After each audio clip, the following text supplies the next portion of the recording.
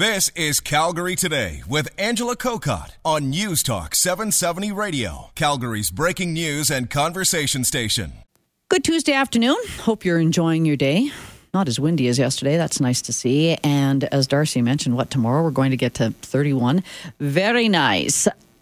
This topic came out of a conversation that we had a couple of weeks ago, and we've done a few shows on the wage gap between genders. And invariably, whenever we are talking about that, you text me and call me and say, well, Ange, we're never going to have 50-50 when it comes to gender equality in some jobs. And you often raise the traditional jobs, the firefighter, the nurses, the teachers. They just lend themselves, or so we think they lend themselves, to specific genders. Or do they? When we look at jobs, are we, in a way, stereotyping the jobs? Looking at a job and saying that job, not so much the gender, but that job is specifically for that particular gender. Are you following me? Well, you will after you listen to my conversation with Laura Doering. She's assistant professor of strategy and organization, McGill University. Hello, Laura.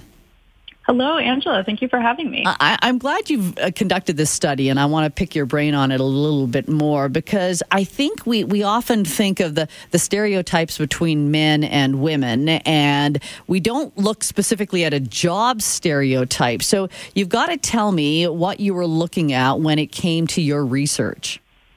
Sure, absolutely. So as you mentioned, we all tend to think about certain jobs with certain genders. You gave the example of thinking of firefighters as men. We can also think of, preschool teachers as tending to be women. But what my co-author and I were curious about was, how does it come to be this way? Why is it that we come to think of certain jobs as having masculine or feminine stereotypes? And then what kinds of consequences does this have for the individuals who are performing those jobs? How do you go about finding that? Because some of these stereotypes and the jobs, they've been around for so long. So you've got to tell me about how you were trying to figure out the stereotypes and the jobs and how it all happened.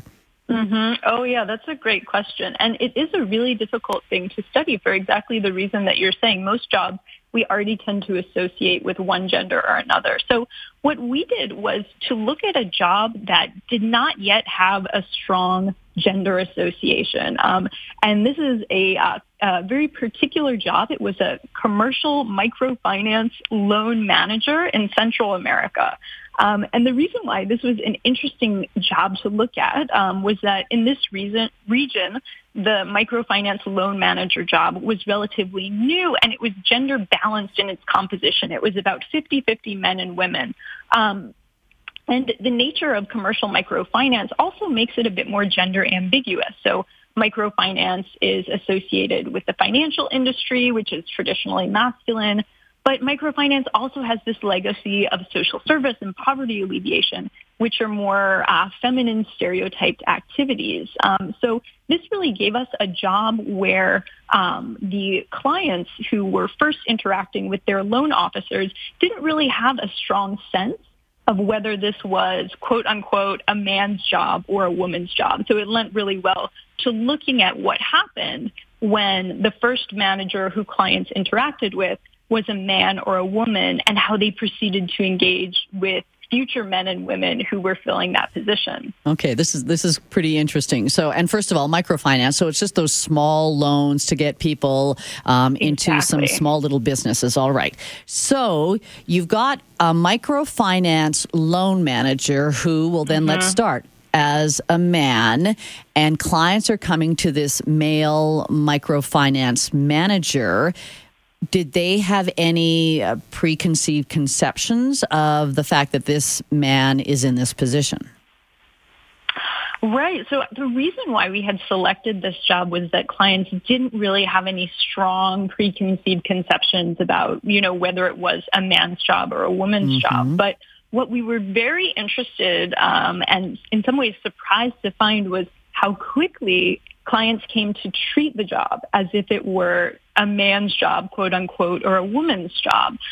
So we measured clients' behavior when they were arbitrarily switched from one manager to another. So for instance, they might start with a male manager and be switched to a female manager, start with a female manager and be switched to a male manager. And so this really allowed us to see how clients' behavior changed when, everything else essentially stayed the same, but it was just the manager's gender that changed. And what we found was that it only took interacting with one initial male manager or one initial female manager to change how clients treated their subsequent manager. So if they were first paired with a woman, they gave the next manager less authority, regardless of whether that next manager was a man or a woman.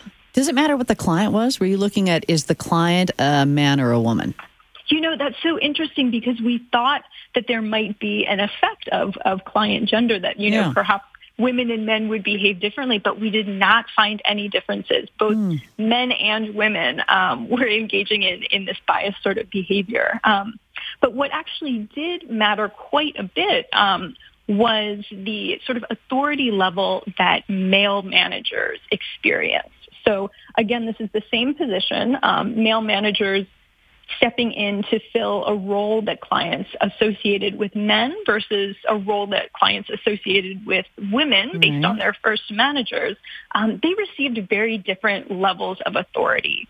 So when a male manager was stepping into a position that clients associated with men, the clients were very compliant and gave that manager a high degree of authority. But when men stepped in to fill positions that had previously been filled by women and that clients associated with women, the clients treated that male manager with much less authority. And so we think this is, in some ways pretty important because we often think about gender bias as essentially being a phenomenon that negatively affects women. But what this research suggests is that gender bias at work can also disadvantage men if they're filling female-typed or sort of female-stereotyped roles. Laura, you have to tell us, though, how you measured a high or a low degree of authority, because that's pretty interesting as well in your study. Oh, absolutely. So because this was microfinance, borrowers have to make their payments on a monthly basis. And so to measure authority, we looked at borrowers' missed payment rates. And the reason why we did this is because in this context, making a payment on time signals that the borrower views his or her manager as someone who has legitimate authority and whose instructions need to be followed. Whereas, in contrast, if you miss a payment, that signals that the borrower feels that, they can perhaps slack off a little bit with this manager, and, that the manager lacks the authority in the client's eyes to secure their compliance.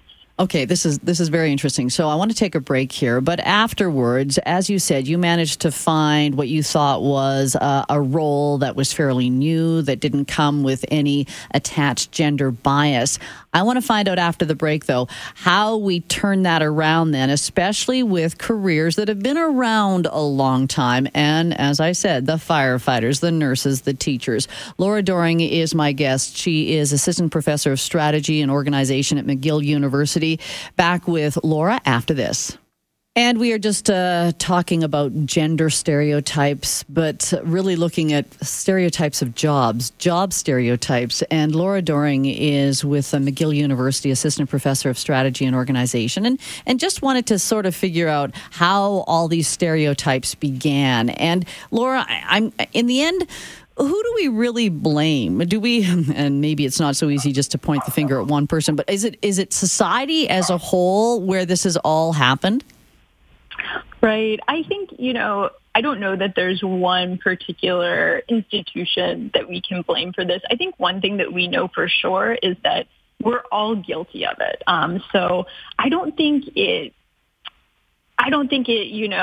is so useful to necessarily point fingers But I think there are things that we can do to try to minimize the effects of these biases, particularly at work. And so that's, in some ways, that's what I try to focus on when I think about these results.